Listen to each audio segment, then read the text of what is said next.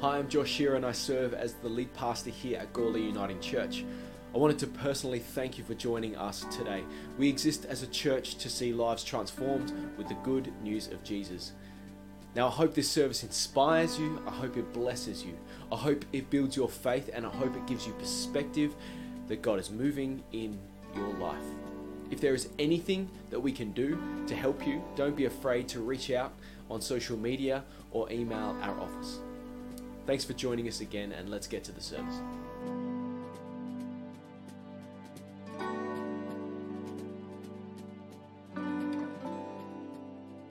So, have you ever had the impulse, or have you ever impulse bought something? Anyone ever impulse bought something? Yeah, right. Anyone done it this weekend? Or this week? Or this month? Or this year? Impulse buying. Clothes, doesn't matter what it is, clothes or shoes, power tools, food, maybe something a little bit more significant, a car or a boat, or I don't know how much disposable income you've got, but house. I don't know. I don't even think you can impulse buy a house these days. They go too quickly. What is it that drives that impulse buying thing? What is that? What is it that drives that sense of needing something more than what we already have in our life? What is that? It's an impulse that comes somehow from deep within us, that somehow, by having that extra thing in our life, whether it's a piece of chocolate cake, or whether it's a new phone, the new iPhone 13 Pro Plus came out yesterday, something like that. So you can get that one for a low price of $1,850 if you need a new phone. That's an option if you want to impulse buy that. Don't blame me. But at least now you know. There's something within us that tells us that our life would be better with that thing, whatever that thing is in our life. Somehow my life might somehow be like the life of the person I'm seeing in that advert. I see people running along the beach with the chiseled beach bodies drinking a Coca-Cola, which they didn't get by drinking Coke, by the way. Just noting. But somehow if I buy that Coke, this is how advertising works, somehow if I buy that Coke, then I will have that life or a snapshot of it in some way. You probably won't, but you could buy it, but you just can't drink it. There's something about that whole phenomenon of seeing and wanting and feeling like our life is lacking something without having that thing in our life. And when we buy that thing, does it improve our life the way that we thought it would? Does that impulse ultimately satiate us? Well, it might for a short time. But the thing is, the impulse always returns. Doesn't matter how many power tools you buy, there's always one newer one. Did you know that Ryobi just released a new type of battery, so it makes your power tools run longer and stronger? There's always something extra. And if we were looking for that one thing to make our life complete, then it won't be long until we're looking for another thing. What do we call that? An impulse that constantly returns. What is that? It's called an appetite. An appetite, a desire, an impulse that constantly returns, is never fully satiated, is an appetite. Because, I can eat today, and I plan to, already have, and plan to later on as well. But I can guarantee you, no matter how much I eat today, I'm always going to be hungry tomorrow. Or if I eat a lot, maybe hungry the next day, or whatever. But appetite is that idea of something that no matter how much we satiate it, it always returns. It always leaves us wanting something. And this concept of an appetite applies to our stuff and our money as well. That we actually have within us an impulse and appetite for money, for stuff. That it doesn't matter how much we buy or how much money we have, there's an appetite within each of us that demands to be satiated. And it's never fully satisfied. And we've seen it. We've all experienced it. And I want to talk about that appetite today, throughout our short time together. And I want to talk about what Jesus has to say about that appetite. Because we're in a series called Guardrails. as it says up on the screen. Guardrails, it was a series that we drew from a North Point Community Church, a network partner, and we're a partner church of theirs. And throughout this whole series, we've been exploring guardrails and the different concepts and how it applies to our life. But the question I want to start with is, what is a guardrail? If you've been with us for a little while, you already know. But if you haven't been with us, I invite you to go back, particularly those of you joining us online, go back and watch the series, because there's a whole bunch of ground I'm not going to cover that's really helpful in framing this idea. But what is a guardrail? A guardrail, quite simply, is a system that's designed to keep us from straying into dangerous areas. We know it's happening on the road all the time. They're everywhere. We particularly think of guardrails as it pertains to vehicles, but guardrails also apply to other parts of our life, and that's what we've been looking at over this series. And the thing about guardrails is that the guardrails are always placed in where? The safety zone. That's right. 3 of you got that. Well done. Always placed in the safety zone. Why? Because guardrails are designed to keep us safe. We don't place them over the edge of the cliff, because that's no good to us at all. We place them in the safety zone. And the thing about our culture is that our culture doesn't appreciate guardrails. Why? Because when you place a guardrail in a safety zone, it seems as though it's impinging on our freedoms. And our culture's got a big issue with apparent freedom and what that actually means in the rhythm of our daily life. But as we've discovered, guardrails are actually the key to true freedom. Because some of our greatest regrets, as we look back over our life, some of the greatest problems, greatest senses of suffering, and greatest regrets, greatest sources of shame that we have in our life, if we're honest, actually come from places where we could have avoided pain through guardrails. By having guardrails in our life, we could have avoided, if we're honest, some of the greatest sources of pain and shame that we've ever experienced.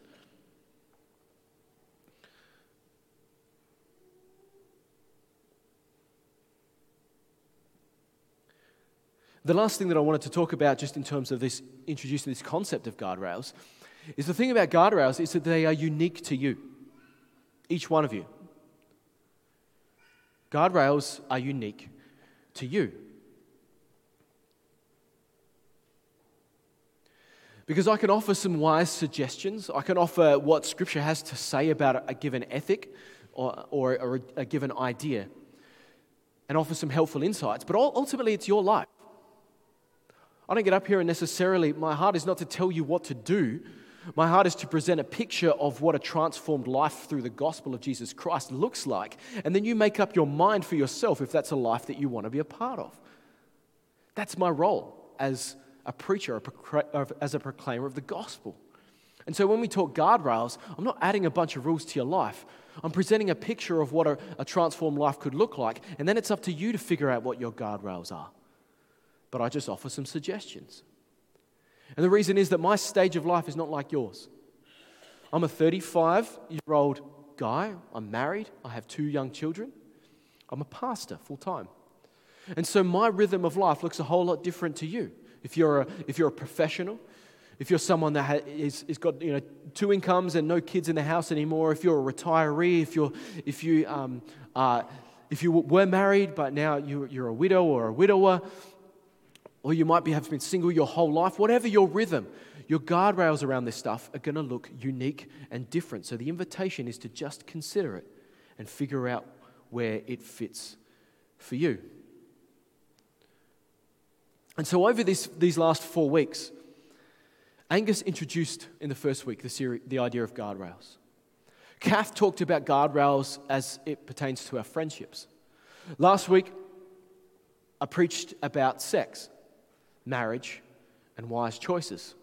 Probably one of the harder sermons I've preached lately, if I'm honest, and hadn't planned for it to be the first one that I preached after coming back from leave, but hey. And so this week, I'll talk about my second favorite topic to preach on. So I've talked about sex last week, so I'm going to talk about money this week. How does that sound? We're going to talk about guardrails as it pertains to our finances.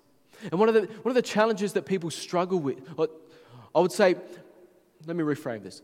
Many of the challenges, if I'm honest with you, many of the challenges that you and I encounter in our life, and that our broader culture encounters in everyday life, have to do with sex and they have to do with money.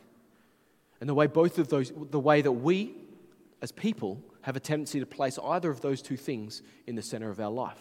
And what's fascinating about our culture is that our culture, whilst acknowledging that those two things are a big issue in our life, largely ignore what the New Testament has to say about both of those things. And as we've discovered, if we take the wisdom of the New Testament seriously, we can avoid a great many of the struggles that we have in our everyday life around these two issues. So, financial guardrails, as we talk about it today, is simply answering this one question. Do you control your money, or does your money control you? It's a simple question with a not so simple answer. Do you control your money, or does your money control you? And Jesus, when we look to Scripture, Jesus teaches about money more than just about anything else in all of Scripture. In all of the teachings that we have recorded in the Gospels, Jesus teaches about money more than just about anything else. The only thing he references more is actually the kingdom and illustrates that through the parables. And as we read those teachings, what we do is we discover a common theme from Jesus about money. And the theme is that money, more than anything else, has the capacity to be our master in our life. Sex is pretty high up there, but money's actually higher. The money and stuff and the things that we pursue in our life around gathering stuff to ourselves is on the highest on the pecking order as far as the things that compete with God for our heart. Money, more than anything else, has the capacity to be our master. And it's the reason that you and I are never actually rich. Is anyone rich? No. I've never seen anyone put up their hand for that, by the way. No one's ever rich. Why? We know people that are rich, don't we? You know some people that are rich. I know some people that I would consider rich. But why are we never rich? Hang on. Why are we never rich? What is that? What an interesting thing. Why is it that we are never rich? Because what is rich? What would you need to be financially secure in your life? Just a question, real quick. How much would you need to be financially secure and consider yourself rich? If you think about how much you earn or what you got going on, the answer, roughly, as far as that, they've done surveys around this sort of stuff, and it seems to be the answer is something in and around $10,000 more than I earn right now. So if you earn $50,000 a year, what does it take for you to be rich and to be comfortable financially? Well, Josh, if I earn $60,000 a year, I reckon I'd be pretty good. That should set me up pretty nicely and give me a bit of margin and things like that. But then when we get to $60,000 a year, suddenly we've spent that, and now we need 70. And then we need 80, and then we need 90. And then for those that get to earn six figures, God bless you, then it gets to 100, and our spending tracks with our income. Not because we don't have enough, but because in some way, money becomes the center of our life and our existence, and we're never quite satisfied. So let's turn to Matthew chapter 6. Let's see what Jesus has to say about this passage. And hopefully it rocks up on the screen. If it doesn't, if you've got a Bible with you, on your phone or whatever, you can follow along. So Matthew chapter 6, starting verse 19 through to verse 33. I'll read it for you. Do not store up for yourselves. Do not store up for yourselves, this is Jesus talking, treasures on earth, where moths and vermin destroy and where thieves break in and steal. But store up for yourselves treasures in heaven, where moths and vermin do not destroy, and where thieves do not break in and steal. For where your treasure is, there your heart is also. Jesus begins this talking about finances and about money in a really practical way. He says, well, you know how it works. If all your money's in grain, all it takes is a bunch of rats and your wealth is gone. If your money is in, all your wealth and your hopes and dreams is in your jewelry, all it takes is someone to break into your house, which is easier than you think, by the way, and take all your stuff. Because thieves can come in and take it. But he says, instead of putting your hope there, you need to put your hope in something else. And he describes it as putting he says, store up for yourselves treasures in heaven, where moths and vermin can't destroy it. The reason he mentions moths there is that fabric in the ancient world was incredibly expensive. And so for us to put our hope in our fancy clothes, which none of us do that, by the way, do we? None of us love clothes so much we go out and buy them when we've already got a closet full of them, do we? We've never done that. Looked at your closet and gone, I got nothing to wear? No, none of us have done that. We don't do that. Others do, but you guys don't. We put our hope in that stuff. Jesus says it lets us down. We've got to put our hope in something different. And he calls it putting your hope in your treasures in heaven. He goes on to say your treasures, where your treasure is, there your heart will be also. And so Jesus introduces this idea by saying, it's not actually about the money.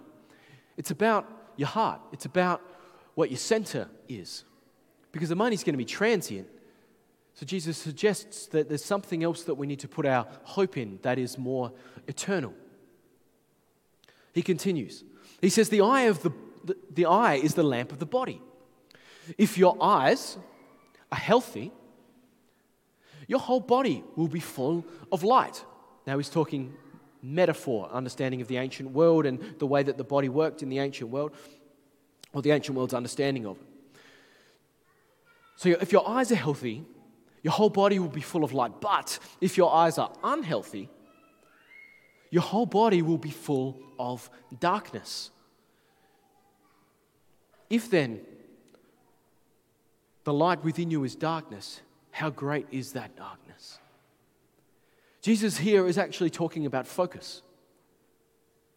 If we focus on things of the light, we become filled with the light. When we focus on the things of the darkness, we can become filled with the darkness. What we focus on is ultimately connected to our life and the fruitfulness of our life. We can't entertain ourselves with or covet or focus on money without it having a significant implication on the rest of our life. It seems to be what Jesus is saying. And he explains what he means. He says, no one, verse 24, no one can serve two masters. Either you will hate the one and love the other, or you will be devoted to one and despise the other. Now hang on, Jesus. I'm not a slave. Am I? By God's grace, slavery is a thing of the past in our world as far as an institution is concerned. It was certainly very real in New Testament times. And Jesus uses that observation, an observation of the culture around him, to paint a very, very vivid picture. Because you can't be owned by two people, can you? No, you can't. And two people can't own the same thing fully. Because at some point, it's going to clash. At some point, if two people own a car and you both consider that the car is yours, what happens when you both want to use it at the same time? It doesn't work. The car can't be owned. If we put ourselves in the car's position, the car can't be owned by two different people and serve both equally or serve both at the same time. It can't be done. So the car can't be owned by two different people, and so therefore it either serves one or the other. And the same is true, Jesus says, in the end of verse 24. You cannot serve both God and money. We cannot serve both God and not the devil, Doesn't mention the devil. Doesn't mention the enemy. He says money. You and I cannot serve God and money. We can hold them in tension for a little while, but sooner or later, we're called to make a choice as to what we're going to have as a priority. And if we're honest, if God were to ask us to give up a significant amount of our money, would we do it? Or would we not? And Jesus paints a super clear picture. He says, well, you can't play both sides. You either say, God, I'm for you, and you can do what you like with my money. Or God, I'm sorry, money's where it's at for me. And you can ask to touch anything else in my life, and I'll serve you in whatever way I can, but my money's mine. Jesus says you can't have it both ways. You serve one or the other. And Jesus knows something in this moment that we often fail to recognize. And as I mentioned before, it's that money and stuff, and the stuff that money promises, is the primary competitor for our heart with God. So the primary question we need to ask ourselves, as I said, is, are we the master of our money? Or is our money mastering us? Does our money have mastery over us? And I believe in my experience as a pastor and also personally, if money remains the center of our life, if money remains the center, if it's what we are for, if it's what we exist to gather to ourselves, if stuff and pursuing stuff is central, it's really quiet in here today. If money remains the center of our life, in my experience, in my observation, we head one of two directions. We either head down and fall off the cliff of satisfaction. We fall down an endless cliff of consumption, an endless cycle of upgrading. We get the newest phone, we get the newest cars, we get a bigger house that we don't need. You know, we buy a bigger TV when our other one works fine. When money's the center of our life, we either head off the cliff of satisfaction, where we use money to try and satisfy that hunger in our life, to satisfy ourselves. But what have we already discovered about that? Is that it's an appetite. It's never satiated for long before it needs to be satiated again. And so we end up down this rabbit hole of endless consumption, and we find ourselves working to buy the next thing. And so we can find ourselves off the cliff of consumption, off the cliff of satisfaction. Or the other direction that we can go, instead of, if we're driving down the road, instead of driving off the cliff, instead we turn right and hit the wall. The cliff wall. And the cliff wall is the security. It's becoming driven by the fear that we will never have enough to be secure in our life. And so instead of driving off the cliff of satisfaction, we drive into the wall of insecurity. Because have you ever asked yourself that question? Or have you ever had that inclination in your life of, if only I had this, then I would be secure enough and wouldn't have to worry? Have you ever told yourself that? I've told myself that. It can be money, it can be stuff, whatever. We never have enough to be truly secure. So when money remains the center, we either pursue it for satisfaction or we pursue it for security. And both of those things can be traced back to a key word that you and I don't like. It's called greed. It's greed. Pursuing money and stuff for our own satisfaction or for our own security is actually called greed. And now you're offended by that, I can tell. Because you're like, Josh, you've just called me greedy. And I've got to tell you, I have a tendency to be greedy too. Because I found a really interesting definition of greed. And Andy Stanley, who originally taught this series over in Atlanta, he coined a phrase which is really interesting but really helpful in terms of defining greed for us. He defines greed as the assumption that it's all for my consumption. It even rhymes, which of course it does.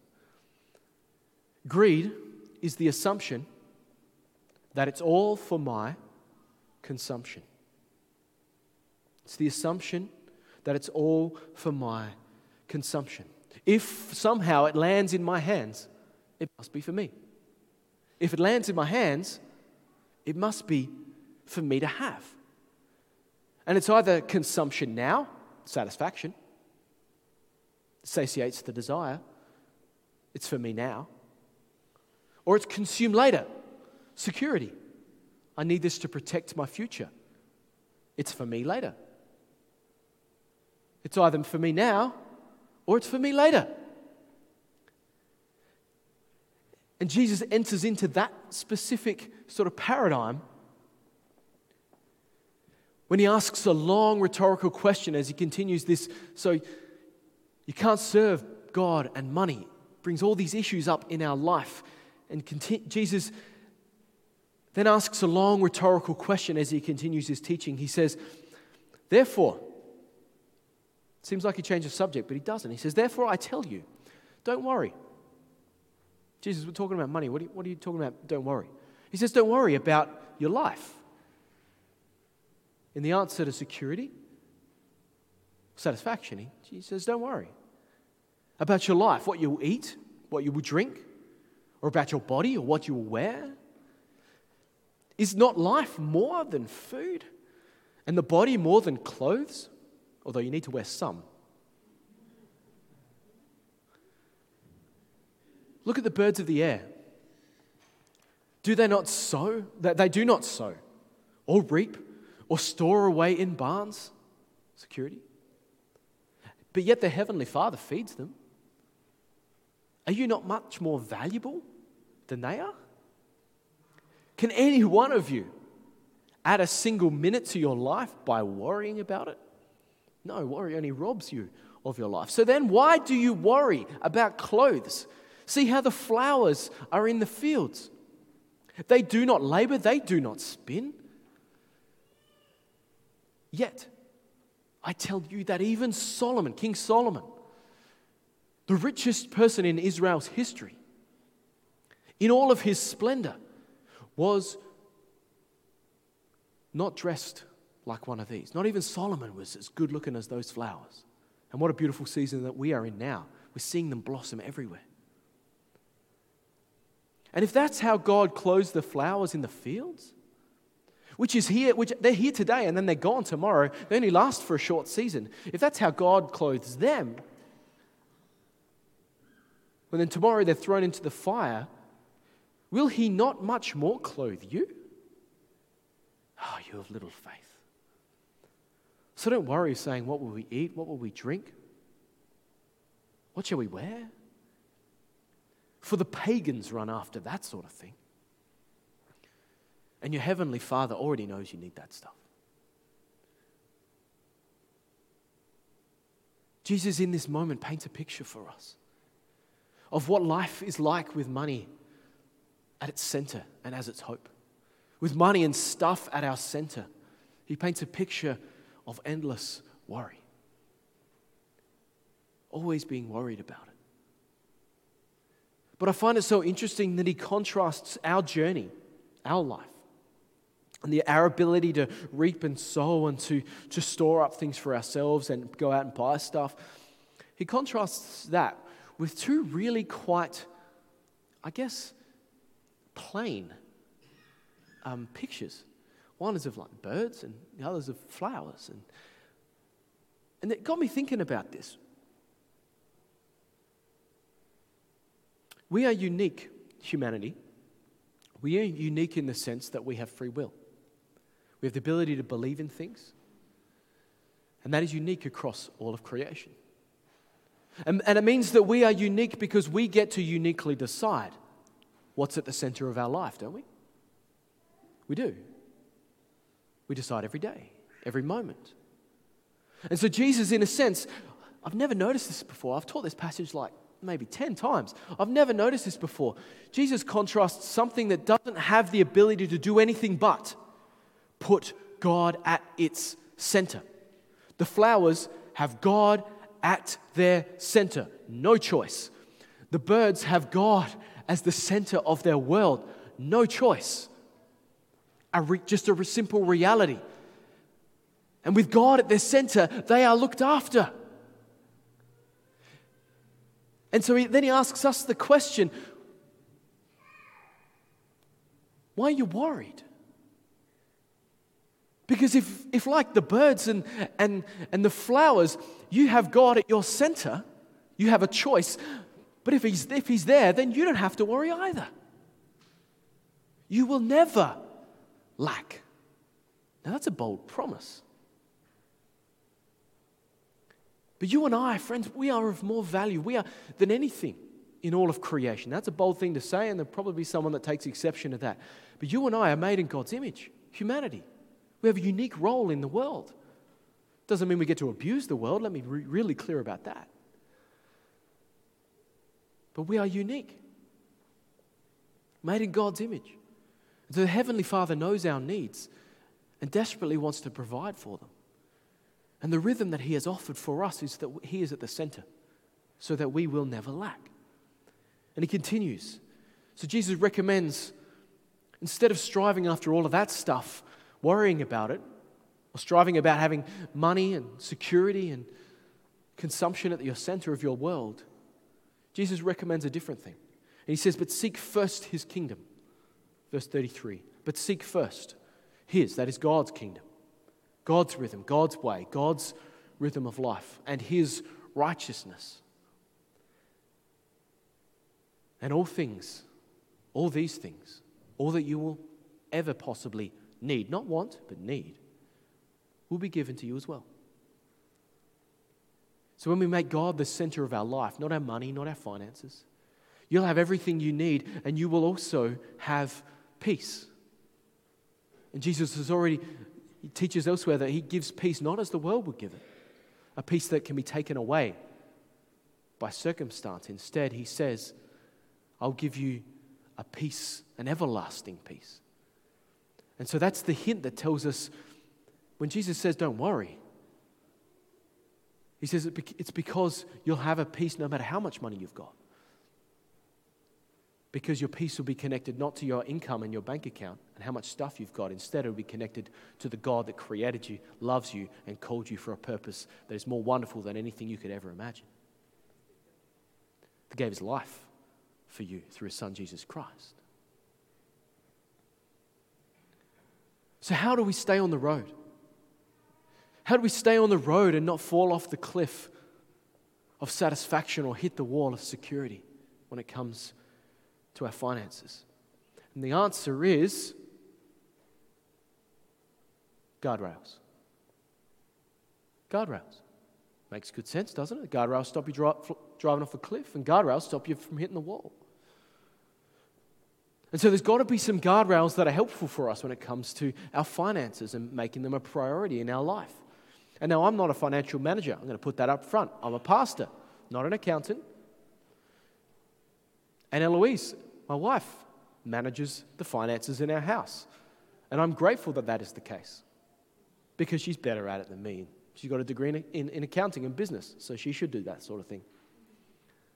So when it came to the practical side of, so that's great, Josh, what do you want us to do with all of this? When it came to that, I spoke to her because it's far better that she speaks some hope and life into this reality than me because she knows more about it than I do.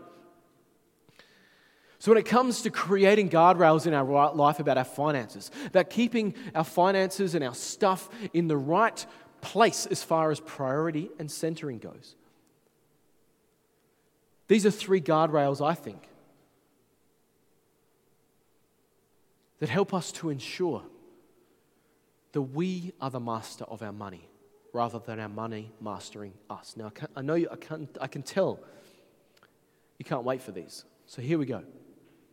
And you might already do some of these. These might already be here for you. But like I said before, these are some suggestions which I think would be helpful about the wise management of finances. So here we go. First one. To help to ensure that money is not the center of our life. Firstly, I would suggest, or Eloise would suggest, know where your money goes. Do you know where all your money goes? Really? Because in my experience, if you don't know where something's going, you can't control it. You can't.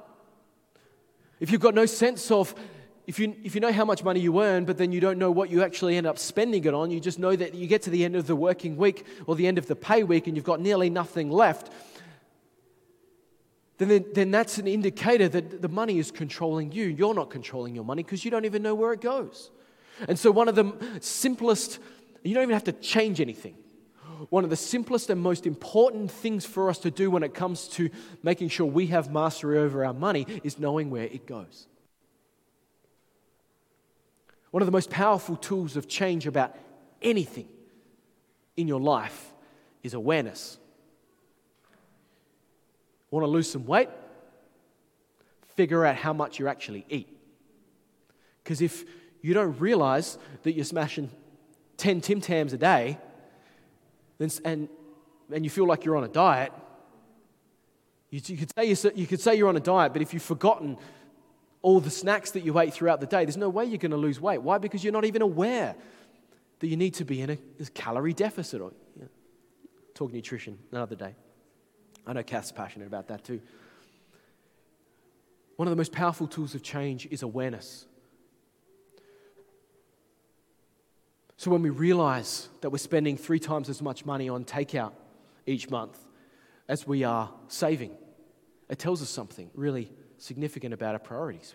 When we spend 5 times as much on entertainment subscriptions like Netflix and what is Stan and Spotify and all the other ones you've never heard of, some of you, when we spend so much of our time and money on those entertainment subscriptions, so much more than we end up giving into the church offering or giving away to people that need it in our community, it tells us something about our priorities.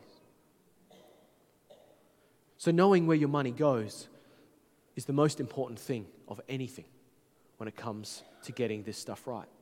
Second one, develop a financial rhythm where you are not first. That's key. Develop a financial rhythm where you are not the most important thing in your budget. It seems a bit counterintuitive. Because you're like, Josh, well, my budget exists for me. Because if I don't have a budget, then I can't eat. If I don't budget my money, then I can't have clothes to wear. But what I'm saying is, when it comes to your budget, how about you don't be first for a change? Because if we're first, that tells us the first thing that crosses our mind is what we're going to spend our money on for either our satisfaction or our security. What if there was a different rhythm? What if now that you already know how much you spend and where it goes, what if you had a different rhythm that looked a little bit something like this? Give, save, live on the rest. Give, save, live on the rest. One of the greatest biblical rhythms around giving, Jesus teaches it, the principle of the tithe, is that we give our first and our best and invite God to bless the rest. And so what if in our finances, one of the guardrails that could be there for us is to make giving our first part of what we do? Now, there's the principle of the offerings and tithes and that sort of thing, but there's also other ways that we can give to the things that we believe in. So I'm not even saying that you need to give first to our church. If you're joining us online, you might go to a different church. Give there. Or you might be other things in our organization that you believe in that you want to give to as well. But why don't you give first? But then you've got to save. We've got to save something at some point. It's important to save, to have margin in our life for when things don't go the way we want them to. But what if instead of spending first, we gave, but we saved a little bit? The rhythm that we sort of have in our life is that we give our first 10% and a bit, depending on what else we find that we have needs for, but we give our first 10%. And then we save roughly 10% or thereabouts in terms of putting it away for different things. Girls' schooling for the future, because we know that we're going to have to pay for that at some point. And so we save. And then we live on the rest. And suddenly, this part, which is about consumption, this part, which is about meeting our needs, is far less than everything. It's whatever we've got left. And our life and our rhythm and our living to our means is measured by 80% or just under that, than 100%. And what does that do in our life? Well, if we've already given away some and we've already saved some, then it's actually telling us that we're putting our hope not in this, but we're putting our hope in something bigger than that. We're putting our hope in God. It does something extraordinary in our life when we're generous with what we have. It unlocks the grip that money has and stuff has over our heart. It's quite an extraordinary thing. When we're generous first, it unlocks the grips on our heart. So my second guardrail would be a suggestion to develop a rhythm of finances, that instead of consumption and give from your leftovers, instead give, save for margin, live on the rest. That's my second one. Third one, quite simply, is this: see it for what it is. See it for what it is. What do you mean, Josh? Well, money is a gift, and money is a tool. That's what it is. It's not a master, and we're not its slave. Money is actually never in Scripture does Jesus actually say money is bad. No, not anywhere in any of Scripture do we get told that money is actually a bad thing. It's a blessing from God. It's a part of the economies that we're a part of. What's criticized is the love of money. So when we see it for what it is, not something to be served, not something to strive for, not something to make center of our life, but instead a tool to be used, a gift that is given to us for our good and for the good of those around us, it loses its power over us. When we see that it's actually not ours, it's God's, and God entrusts it to us to bring life to the world, to bring joy and fulfillment in our life too. But it's just a tool. It's just something that exists for us to use. It doesn't exist to use us and manipulate us. So 3 guardrails. Know where your money goes. Give, save, and live. And see it for what it is. Are 3 very humble suggestions that I've got for you around getting this right. Because we know that Jesus was right about this. The money is not our greatest source of hope. Jesus is. And Jesus gave up his life on a cross for us. He gave us what we cannot find anywhere else. Salvation and a right standing before God. Something to permanently fill that hole in our life, that appetite that we try and fill with all sorts of things. We keep trying to fill it with that. But Jesus gave us something to fill it, himself. A free gift of grace given by God that nothing else in this life can buy for us. It comes through faith and through trust in Jesus as our Lord and through nothing else. So Jesus offers a life of hope, meaning, purpose, and satisfaction that money promises, but never, ever can actually deliver on. So, do you control your money? Or does your money control you? Guardrails, I believe, can help us get this right and discover a life of peace, not as the world gives it, but as Jesus gives it. and that we might experience. And my hope and my dream for you is that when we get this right, we might experience the true and lasting satisfaction that Christ has in mind for each of us. So let's pray. Loving God, I thank you for your word. I thank you for the way that it speaks hope and life and meaning into us. And Lord, we know that this is a hard one to get right because you were right.